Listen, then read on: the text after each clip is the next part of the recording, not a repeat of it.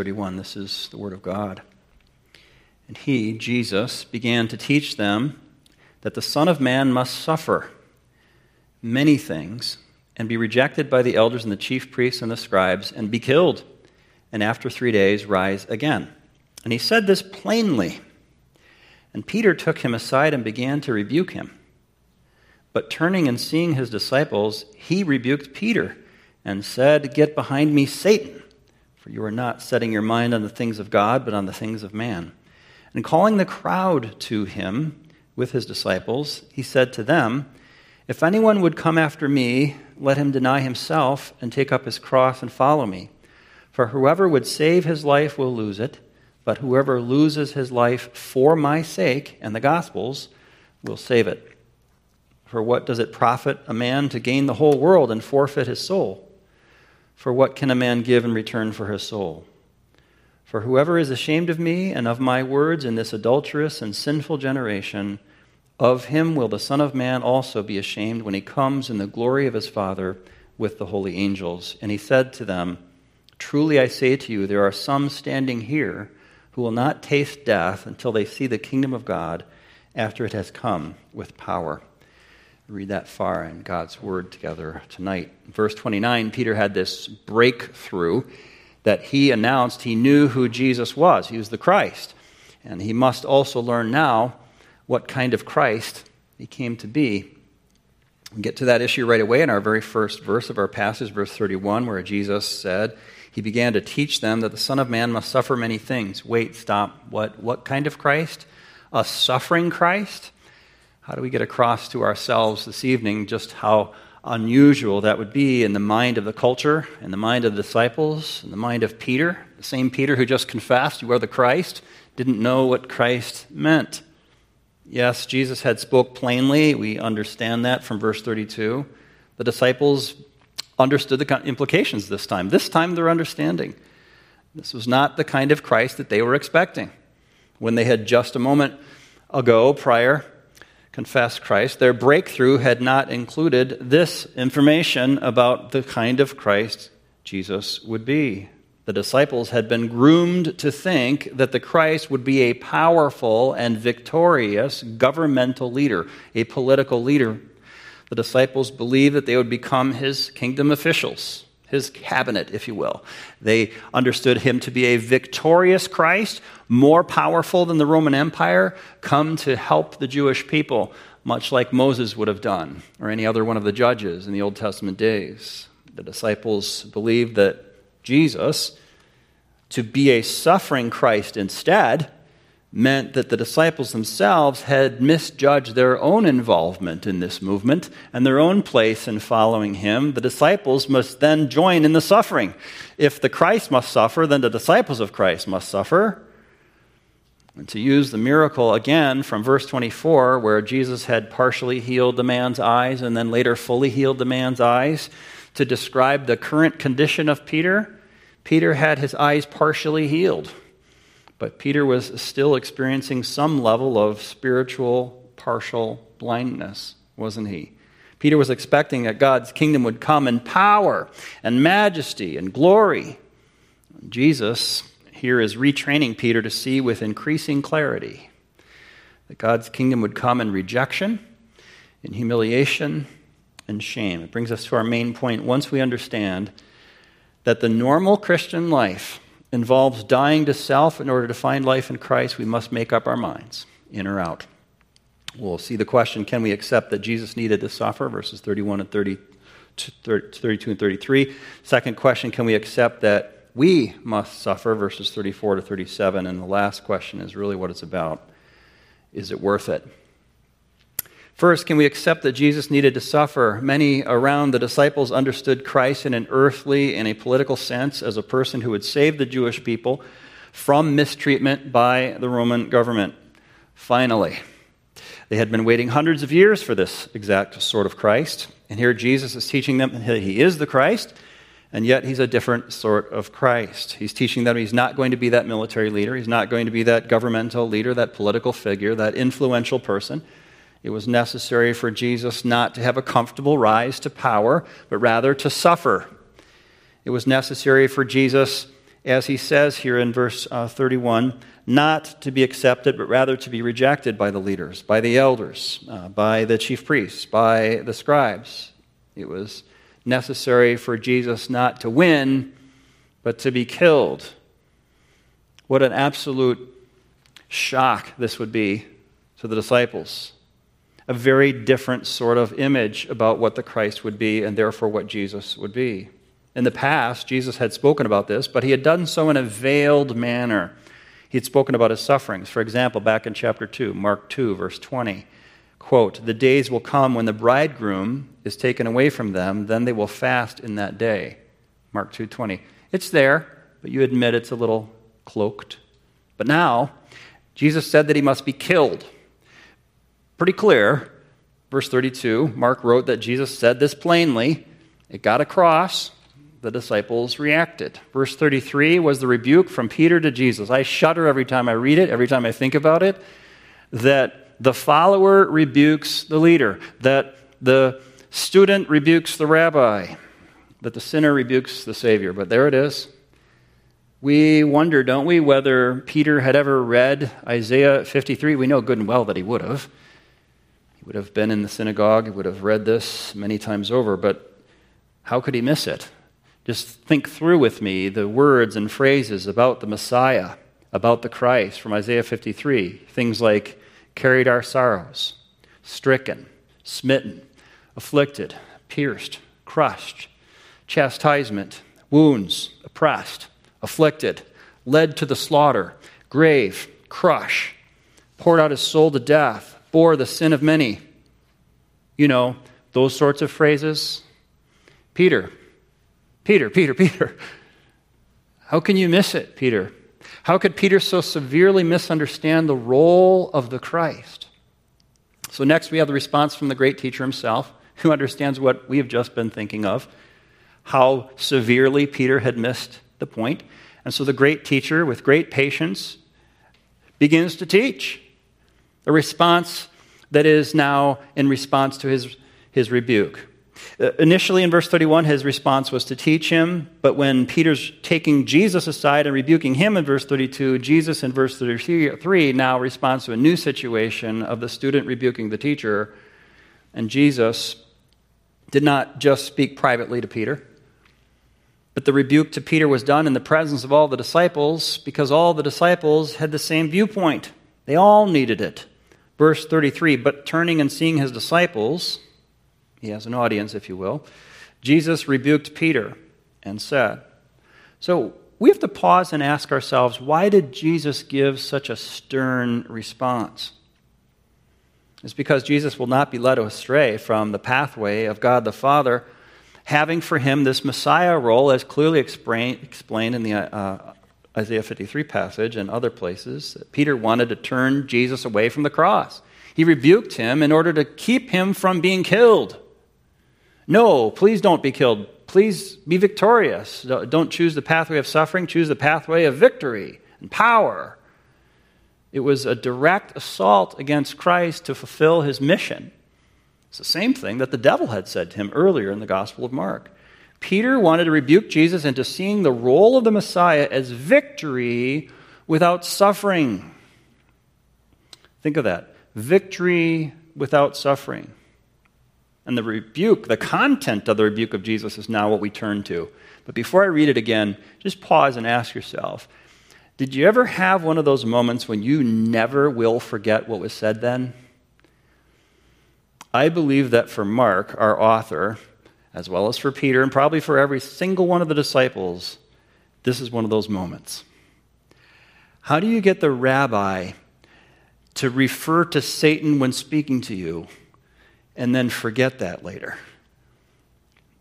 It's Mark, our author, setting the scene in order to bring us these fierce and insistent words of Jesus who could protect the role of Christ anytime, anywhere, because all of our souls are at stake. All the disciples are about to have a moment burned into their memories. Here it is. Jesus turns to the disciples and sees them. He turns to Peter to rebuke him, and out come these words, "Get behind me, Satan." Now be clear about this. Jesus is actually addressing Satan. The prince of evil, is against the pathway of suffering that leads to the cross. Whatever perverseness got into Peter's thinking was presented as a temptation to Jesus yet again. And Jesus answered that temptation with speed and with finality and with authority to tell Satan to get behind him. Notice that Jesus identified then two ways of viewing the situation. Man's view and God's view, as he continues in verse 33. For you are not setting your mind on the things of God, but on the things of man. He's speaking to Peter and Satan through Peter. It's all the disciples listening as well. It's quite an audience for this rebuke and this statement. But here's Jesus saying two ways to view the situation. The spiritual things of God include what Jesus said, and Peter missed. Did we miss it? Look back at verse 31.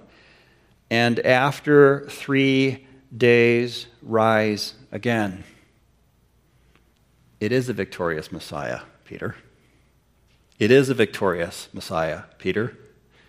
Peter missed it. All he heard was be killed. He didn't hear rise again. If you look at the cross from the perspective of earth, from the perspective of men, it's the end. It's defeat. Case closed.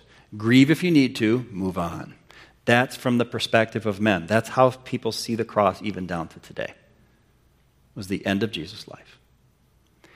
But if you look at the cross with the truth and the perspective of heaven, the perspective of God, instead, you see the cross as victorious, as the glorious beginning of Jesus' everlasting reign.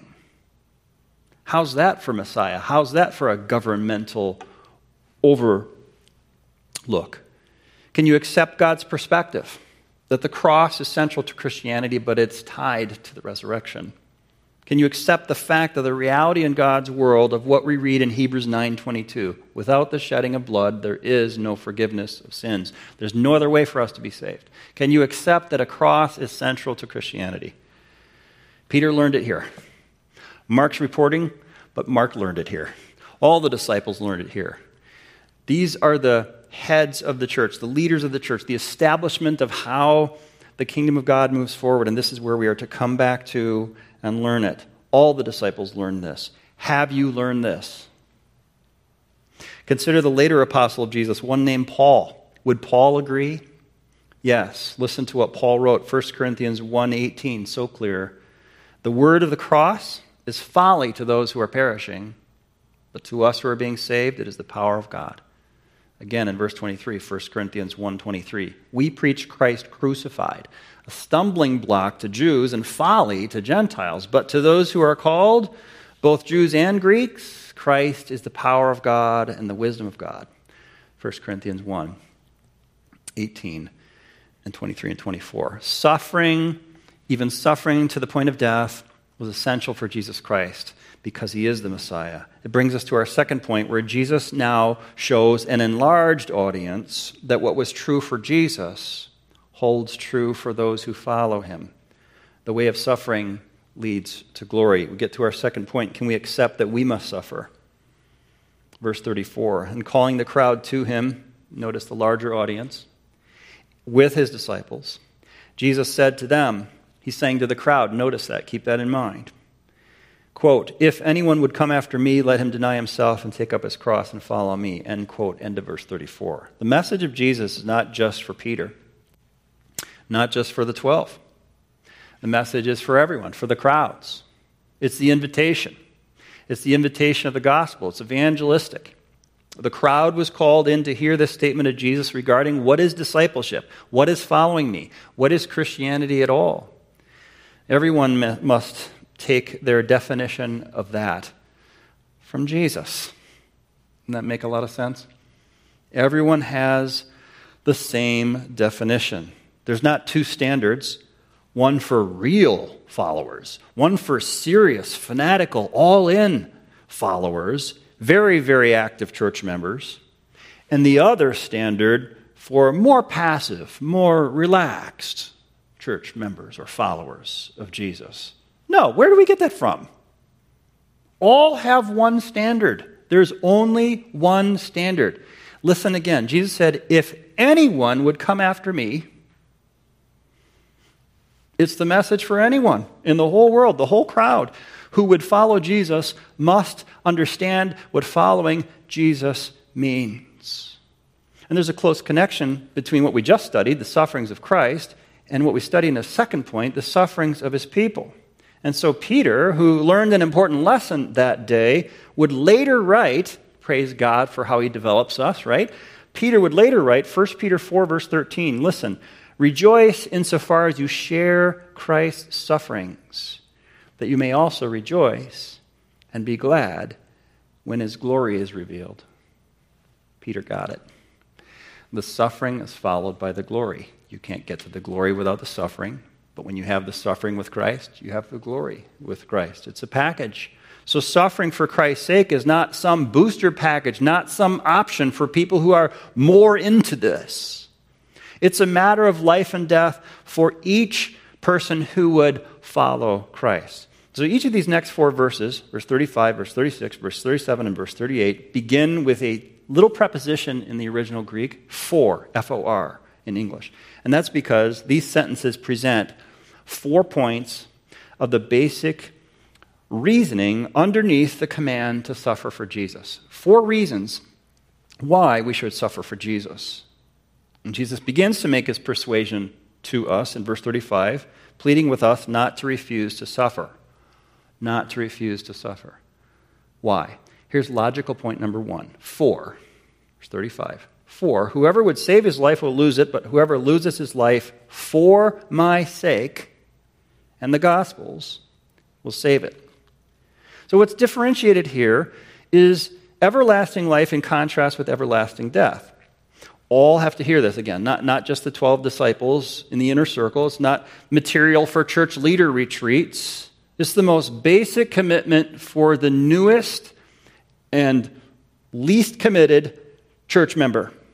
Visitors must hear that everyone has to become a disciple, a real follower, a true believer. To come after Jesus is to align yourself with his viewpoint, his teaching, his ethic, not just verbally assenting to some theological belief statement when we stand and say it, but also going home Monday to Saturday to live out the lifestyle fitting for Jesus and fitting for the people of Jesus.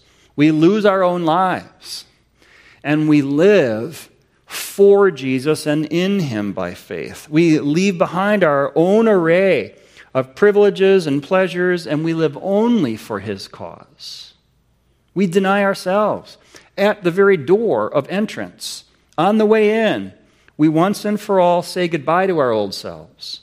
The old priorities, the things we chased and enjoyed, we turn away our old thoughts, our old habits, relying on the things of the chief priests and scribes and elders cannot be harmonized with trusting in Jesus. Paul put it this way in 2 Corinthians 10:5. We destroy arguments and every lofty opinion raised against the knowledge of God, and we take every thought captive to obey Christ. 2 Corinthians 10:5. We repeat after Paul, Philippians 3:7. Whatever gain I had, I counted as loss for the sake of Christ. That's not all. He also tells us to take up our cross. The image here is of a condemned man forced to pick up and carry his own cross to his place of execution because he will be executed upon that cross that he's carrying. That's the image. The convicted criminal does this under duress. He'd really rather not use that cross for his own death, thank you very much, but he's forced to. However, the image is borrowed here for eager disciples of Jesus to do this willingly. I willingly and voluntarily die to myself in order that I might follow this Savior. We decisively accept whatever pain, whatever shame, whatever persecution are going to be ours in our particular walk with Christ. Note, not someone else's pain, not someone else's place, but what is unique to my own following of Christ and what he asks me to do. Because of our own personal loyalty to Christ and his cause, we will suffer something. That we accept on the way in. We know this coming in. We know this day one. This is the explanation of how it works for every single disciple. We actually accept it joyfully. as if it were a high privilege, because it is. We must do it. It's not an option. And yet it's our privilege and our precious opportunity. That's how every Christian views their Christianity. True conversion for the smallest and newest person includes self-denial, includes carrying one's own cross, includes following Jesus in every aspect of our lifestyle. It's permanent. It's an ongoing aspect of every believer, leading to a thoroughgoing refining of our character, a lengthening list of duties, and a widening commitment. That's only logical point number 1. Logical point number 2 is now offered by Jesus in verse 36, giving us another solid reason not to follow the wrong pathway. Here we have, quote, verse 36, "For what does it profit a man to gain the whole world and forfeit his soul?" This is the person who refuses to suffer by thinking of others. He thinks only of himself, does not share, does not give, does not sacrifice anything of his own. He piles up material possessions and pleasures, prestige and fame and all, in search of personal gain, of peace and satisfaction, or whatever he or she thinks that they get from this, but something happens to such a person. When his or her goals get narrower and narrower, their very souls get narrower and narrower.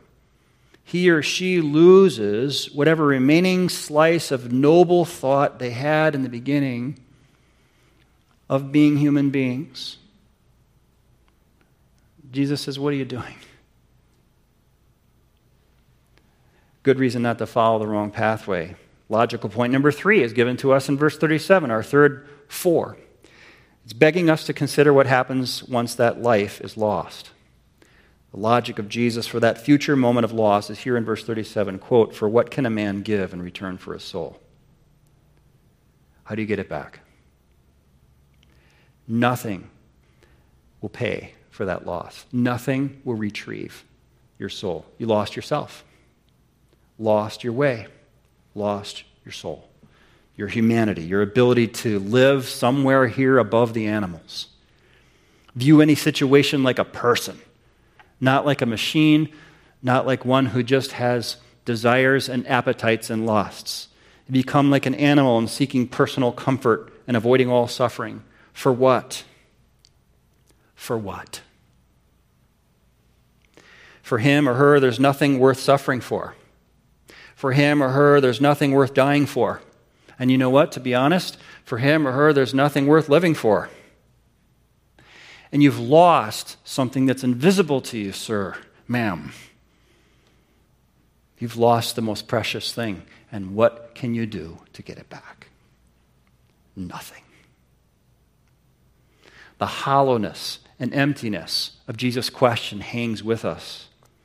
So let no one reject the appeal of Christ to deny ourselves and follow him. Must you suffer? Yes. It's a known fact on the way in. It's part of the deal. Acts 14:22, through many tribulations we must enter the kingdom of God. Or 2 Timothy 3:12, all who desire to live a godly life in Christ Jesus will be persecuted. All will be persecuted. So knowing all of this, let me pass around a clipboard. Who'd like to sign up? And yet we know this, right?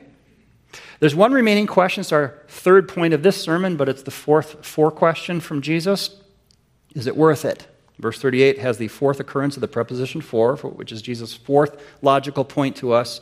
Please do not refuse. Logic says to consider the distant future and then work backwards to our present moment. Here goes the reasoning from Jesus to the crowds and to all of us. Verse 38, quote, for whoever is ashamed of me and of my words in this adulterous and sinful generation, of him will the Son of Man also be ashamed when he comes in the glory of his Father with the holy angels. To be ashamed of Jesus means to want to have nothing to do with him or to deny him because of the current situation. Jesus is asking for logic to prevail. Think, think, think. Freeze frame where you are and the desire to deny Jesus compared to where we're all going and who this Jesus will be revealed to be. Compare today with that future moment. Who would we rather be loyal to today, given where this is all going? The ones who currently have rule over the dominant religion of the times, these elders, these scribes? Or would they rather be loyal to the one who will soon have rule over all the heavens and the earth? The Son of Man will come in the glory of his Father one day soon. If they will just think about the future for a few seconds, they would understand what's more logical for their loyalty today. Yes, the Son of Man here on earth was suffering and would suffer more, and he was on his way to being killed. But what then? Please think past this. The Son of Man came from above and will return to the place above. The suffering Son of Man is a temporary role. He won't be suffering permanently. The glory of the Son of Man is the permanent peace. He will gain the acceptance and glory of his Father in heaven. He will return to the glory of his Father. He will gain the following of thousands upon thousands of holy angels who are at his command. He will return with the holy angels themselves as proof. We turn to chapter 9, verse 1, where Jesus predicted that some of the people near him would see amazing things during their lifetimes. Before they die, before they lay down their head for the last time, they would see Jesus arrested. They would see Jesus beaten and crucified until the sky turned dark and he was dead. They would see his burial. They would see his resurrection appearances. They would see him ascending on the clouds to return to heaven. Some in the crowd would see that. They would see the Holy Spirit given. They would know of God's power, as Jesus said later, recorded in Acts 1:8, "You will receive power when the Holy Spirit has come upon you, and you will be my witnesses in Jerusalem and all Judea and Samaria and to the ends of the earth," Acts 1:8. But on this day, Peter's still making up his mind. While Peter's still thinking through, Jesus has given incredible logic, whether it would be worth it to follow Jesus. I don't know what calculus you're using, Peter. I don't know how you're going to evaluate in the end of the day, whether you're still in and you're going to follow this rabbi or whether you're going to exit at this moment.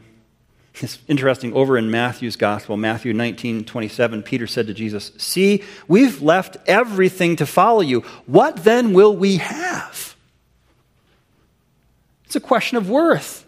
It's a question of value. Peter's conducting a cost-benefit analysis. Will it be worth it? The answer of Jesus to Peter is a resounding yes. In fact, it will be quite worth it because you stand to gain something here, Peter. You will gain Christ. And in gaining Christ, you'll gain your own soul. You'll gain life. You'll gain the future.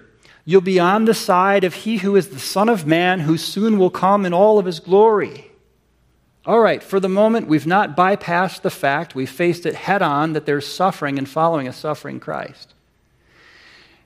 Next step is resurrection. So there's resurrection in following a suffering and resurrected Christ. There's victory in following a suffering and resurrected and victorious Christ. There's gain and glory in following a suffering, then resurrected, then victorious, ascended, coronated, pouring out the Spirit, victorious and glorious Christ.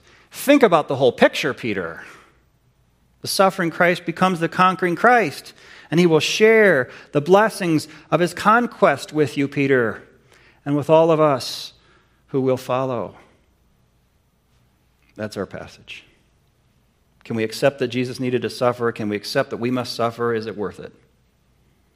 We leave Peter making up his mind. We go to our concluding applications. Number 1, make up your mind. It's the lesson of the passage. It's the lesson of where we've come in our study of the Gospel of Mark. Mark's gospel has been a succession of challenges to make up our minds ever since the ministry of John the Baptist presented in chapter 1. John preached for people to repent. You know, the question of John was, are you going to repent or not? Come on out. Be baptized. I'll receive the baptism of repentance. Are you going to be baptized or not? You can repent or not. It's a toggle switch. It's a yes or no answer. A gospel account is not meant to be an interesting series of academic statements. It's not meant to be a presentation of history to keep our attention. It's not meant to be a curiosity about life in the ancient world and some rabbi. The purpose of a gospel account is to help people down through the ages to today to be clear about the kind of discipleship to which Jesus is calling us, and to equip us with the information needed in order to respond positively to that call. So far in the Gospel of Mark, very few people have fully made up their minds to follow Christ, knowing what that means for him and what it means for us. So when Peter reaches Mark 8, verse 29 at Caesarea Philippi, declaring that Jesus is the Christ, it's a turning point for sure. But Peter still doesn't quite understand what the Christ is to do, and therefore what it means for him. And it pushes Peter, and while it's pushing Peter, it's pushing us as readers to make up our minds. Who is this Christ, and what is your connection to him? Are you in or out? We're only at chapter 9. There's more to go in the Gospel of Mark. It's not complete, admittedly. However, the central figure, the person of Jesus, has been presented to us ever so clearly, and by now we should have abundant information to respond to the challenge that Jesus says, commit. Are you in or out? We must make up our minds. Second, let's ask ourselves, does our Christianity cost us anything? Does our Christianity cost us anything? If not, we haven't really begun to follow. Our crosses are not a bad boss, an unfair school teacher, a bossy mother-in-law in your family. Illness and disability are not even crosses. Our crosses are not any difficulties that come along. Our crosses are defined in this passage as difficulties for Christ's sake. Difficulties for Christ's sake. Consider again verse 35 where Jesus said, whoever loses his life for my sake or for the gospel's sake. That's what we're talking about. Specifically, Christian suffering for Christ. We have to ask ourselves if we have any difficulties from following close to Christ. A cross comes specifically from walking in the steps of Jesus, embracing his life, shining his light, and then we get something back. Kickback, persecution, whatever comes. A cross is receiving disdain precisely because we're embracing the narrow way of Christ and we're speaking up about it. Our cross is when we live out the ethics of Jesus Christ in a culture that you have to admit is increasingly hostile to God. There are thousands of brave people who would run into a burning building to save you. They would brave a storm to come rescue you. They would face an active shooter if called by duty to do so and help you. But they would be ashamed to stand in front of this church this evening and say, my central goal is to please Christ in him alone. They would never stand here and say that publicly. And we are never to be ashamed of him who died for us, in spite of mockery, whatever the source, or hard words, whoever those may come from. Let us boldly reveal that we serve Christ. We're proud to serve Christ. We're glad to serve Christ. We announce to the whole world that we serve Christ. As heavy as the crosses may be that we bear because of that, Jesus gives us grace to carry our crosses. Don't be delayed from picking up the service opportunity for Christ out of fear of the weight of the Christian life and how the culture will respond. Philippians 4:13, Paul declares, I can do all things through Christ who strengthens me. Look how many Christians in times past have come before our generation and have carried their yoke, carried their cross, carried their burden, have found that they were not alone. That's the value of learning church history, the inspiration, the helps. Look how many Christians have found that Christ comes alongside of us in our struggles and that in the end, the words of Jesus prove true. The yoke of Christ is easy. The burden of Christ is light. Matthew 11:30. Nothing in this world comes without effort. Nothing in this world comes without setbacks. We understand that. But entering the kingdom of God and serving this king takes effort and includes those setbacks. And so God strengthens us daily with the reminder that the cross is for a little while, but the glory at the end is forevermore. And one more application point. Use the price tags of heaven. What do I mean by that? What value does the world put on things compared to what value God in heaven puts on things? Take, for example, suffering for Christ. Same stories that inspire us. We read in church history of somebody today suffering for Christ. What value does the world put on that? They'd say it's a shame. Get out from under. Escape. They'd say it's useless. But what value does heaven put on that? Read Hebrews 11, where those who suffered are raised up as examples of faith to us. How about this? How about the question of the value system regarding military, political, or governmental power and having a place of leadership within that power realm? What price tag does the world put on that? What price tag does heaven put on that? Or what about a soul? What's a soul worth? That's in our passage. We could say priceless. We need to place the value on souls that heaven puts on souls. First our own, and then the souls of others.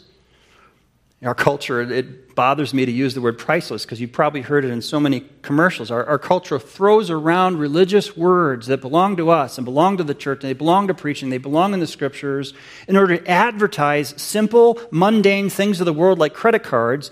Meanwhile, our culture throws around religious words as if they're nothing, such as a phrase like this that keeps cropping up in popular songs: "He sold his soul to the devil." That's entertaining? That's not the value system of heaven. It's not a phrase to be said flippantly if we have the value system of God. Having all the money in the world, how about that? What's the price tag of heaven on having all the money in the world? All the fame, all the fortune, all the influence, all the pleasure, all the access, and all the privileges. What price tag would the world put on that? What price tag do Christians put on that because we gain our value system from heaven? Or the last one, what's the importance of the second coming of Christ? Isn't that what Jesus is teaching about? The Son of Man will come in the glory of the Father. What's the price tag? What's the anticipatory work of the Christian day after day to keep mindful of Christ's coming? What priority ought that to have in our thinking if we're heavenly minded? So I end with this verse regarding suffering where Paul crystallized and summarized our viewpoint in the right thinking of Christians through the centuries. 2 Corinthians 4:17. This light momentary affliction is preparing for us an eternal weight of glory beyond all comparison. Let's pray. Father in heaven,